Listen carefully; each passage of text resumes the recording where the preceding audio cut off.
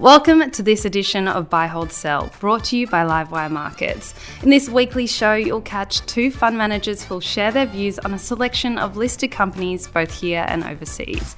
Hit the subscribe button on your podcast player to be notified of new episodes each week. And don't forget that all the views expressed are general in nature and you should seek your own advice before making any decisions of your own. That's all from me. Sit back, relax, and enjoy the latest edition of Buy, Hold, Sell.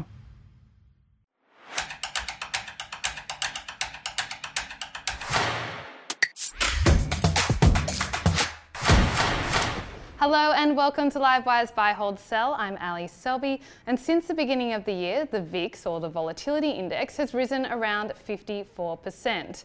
As a result, fund managers have bolstered their portfolios with cash. That's according to the Bank of America, which recently found that cash allocation levels are at a 21-year high. So to find out what that means for markets, we're joined by Josh Clark from QVG Capital and David Mobley from ClearLife Capital. First up, I want to know what indicators you've been watching to get a sense of market sentiment. I think there's almost an endless list of indicators that you can look at. You can make it as complicated or as simple as you like. Things like put-call ratios or yield curve inversion or a bunch of other long complicated words. But I think the easiest and probably the best one to look at is just overall market valuation, because what that does is incorporate everyone's views and effectively the sentiment of the entire market. And so the best way to look at market valuation, I think, is the equity risk premium. So that's just the investment return that investors demand over and above the risk-free rate, and just look at where that is relative to long-term levels. So it actually looks like it's a bit lower than where long-term levels are. So investors are demanding a little bit less of a return than what they typically would or typically should. So to me, it actually looks like on that indicator, investors should probably be a little bit more bearish than what they currently are. Oh, wow. Okay, over to you, David. What indicators have you been watching and what do they mean right now? What are they saying about markets? Yeah, I agree with Josh. There's a million things we can look at and talk about. Some of the things we've been looking at, similar to what Josh was mentioning, suggest that maybe sentiment is not quite as bad as what people are thinking. And the VIX that you mentioned earlier is actually come back to about 25. So that doesn't suggest to us that there's a lot of concern in the market right at this point. And some of the more retail-focused indicators like the Greed and Fear Index on CNN sort of went from max fear or max panic type levels a month ago, are actually back in greed territory right now. So we actually think that markets are not really, sentiment indicators are really not too bad. We've actually rebounded off September's lows. Is the market downturn over, or is that just a dead cat bounce? Yeah, that's the key question at the moment. And unfortunately, we're only going to know in hindsight whether or not that was the bottom. In our opinion, though, we're still quite cautious. We've been having the debate around, price versus earnings. And at the moment, as Josh alluded to before, equity risk premiums are still quite low. You've seen derate in multiples in line with interest rates going higher, but the earnings levels in the market still look quite high to us. Okay, what do you think, Josh? I'd love to disagree and say it's very easy to pick market direction, but I equally don't know. What I would say though is that a lot of people reference a pivot or a V bottom or a recovery, and I think that's because we look at the most recent drawdown, which was March 2020. That's all pretty fresh in people's minds, only a couple of years ago. Really sharp drawdown and a really sharp recovery. And you remember what was happening at the time? It looked like the world was ending. We're moving into like a zombie apocalypse. Yeah. And then governments came to the rescue, both on the central bank side and the actual government in terms of fiscal and monetary stimulus, and really turned things around. You don't really have that this time round. Central banks are leaning in the opposite direction. They're really trying to kill the consumer and crush inflation by raising rates and really dampen activity. So I don't think you can really call for a pivot or a recovery in that same aggressive fashion. And then if you look at the way the market's behaving on a day-to-day basis, the days that are quite strong up days, you're seeing really high beta, spivvy type stocks absolutely flying. So that's really reminiscent or potentially indicative of more of a bear market rally, I think. Well, I mentioned there in the intro that fund managers are holding a lot of cash at the moment. BOFA found that cash levels are sitting at an average of 6.3%. It's the highest since April 2001. From comments I've seen on Livewire, it sounds like you guys are holding a lot of cash too. What do you think that means for the market? Well, firstly, I think we're hearing the same kind of anecdote. So yeah, so I'd agree with that. I'd probably just be a little bit cautious in terms of reading too much into it in terms of what it can do for markets. Because you sort of end up almost a little bit at risk of falling into that fallacy by talking about cash on the sidelines. You know, for everyone who's been a seller and gone to cash, equally there's been a buyer and deployed capital on the other side. It's like a soccer team. You don't sub someone off and end up with a bunch of subs on the sideline. So I'd be a bit cautious about using that as your only indicator. But what I would say is probably the more fundamental, more active, more market timing type investors are more the ones I think that have gone to cash. So they're probably going to be the more active ones should markets recover. So I think if you see a sharpward up move in markets, you're going to see a lot of those same kinds of investors experiencing a bit of FOMO and looking to deploy that cash quickly. So I think it just talks to potentially the leverage around a potential price move in markets.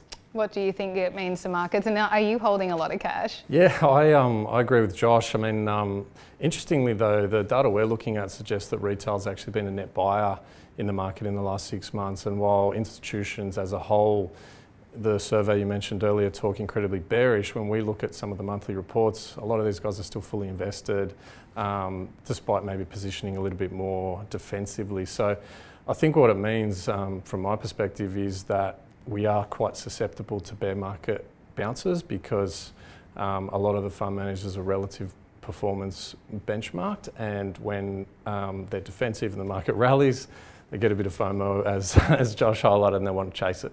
So it means that sometimes those bounces can go on for a little bit longer than what we all think, and they can be quite painful. And a lot of the work we're doing is making sure that the companies we want to look at on the long side have a rock solid earnings base, and the growth drivers they've got are independent of the cycle. And you know, there's some companies out there I think that people are hiding in as a defensive sort of ballast in their portfolio that might have a bit more cyclicality than what they think. That's quite a great lead into my next question. I was going to ask you what you think the crowded trades are in the market and whether you're hiding within them or whether you're avoiding them. Yeah, so I think expensive defensives are definitely a hiding spot at the moment and pretty crowded. The other part of the market that has a lot of crowding, I think, is lithium. And you know, the long-term outlook for lithium is incredibly strong, but I think some of the valuations are probably more than capturing that. So you know, what does that mean? I guess if you're going to play in that space, make sure you've got a quality asset, because some of the valuations in some of the more questionable assets are probably going to get found out in the next few years. Do you feel like there's some areas of the market that are really crowded right now? Yeah, I mean, I'd certainly agree with both of David's comments. Yeah, expensive defensives is a pretty typical term to use for it. Anything with earnings certainty. So there's a fair amount of earnings uncertainty in the market, and investors, I think, rightly are moving away from that.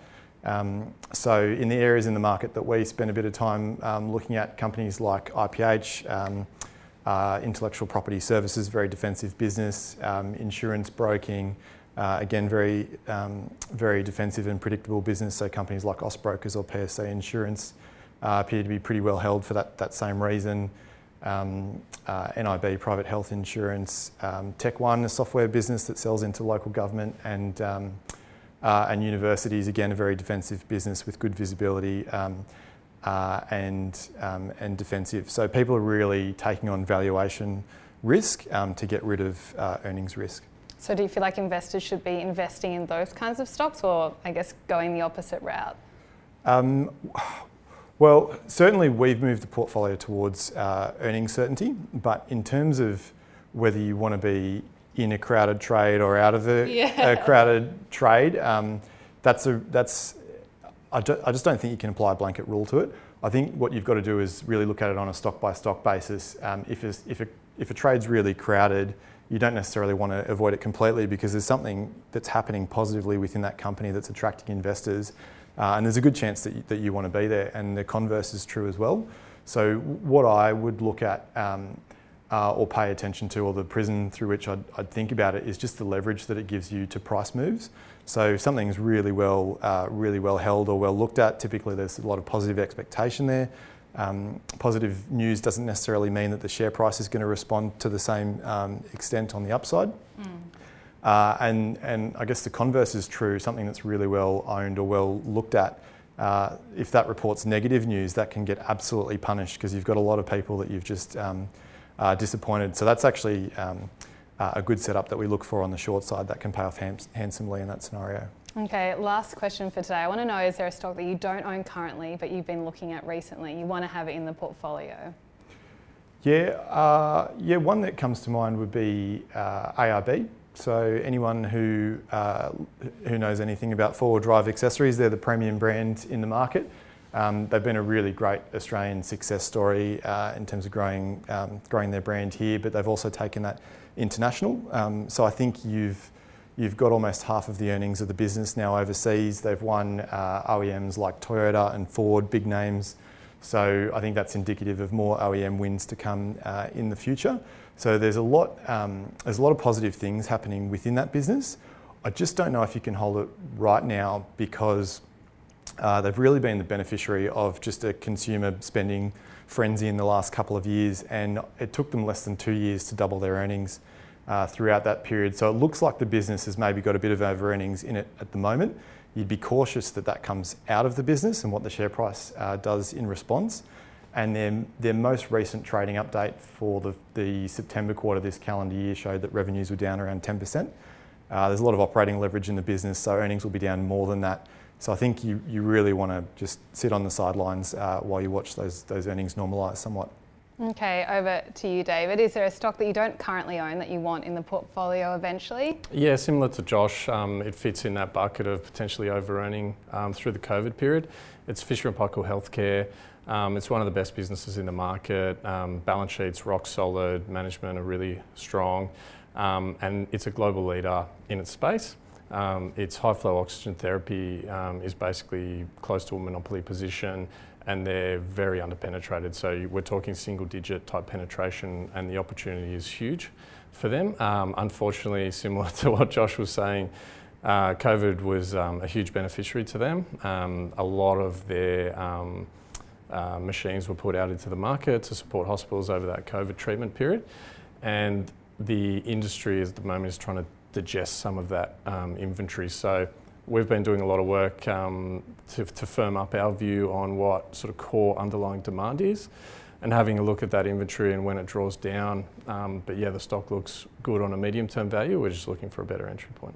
Okay, well that's all we have time for today. I hope you enjoyed that special of Buy, Hold, Sell. If you did, why not give it a like? Remember to subscribe to our YouTube channel. We're adding so much great content every week. Thanks for listening to Buy, Hold, Sell, brought to you by Livewire Markets, Australia's #1 source of expert investment analysis and insights. Register for free online at livewiremarkets.com and you'll discover more exclusive investing articles, videos and podcasts.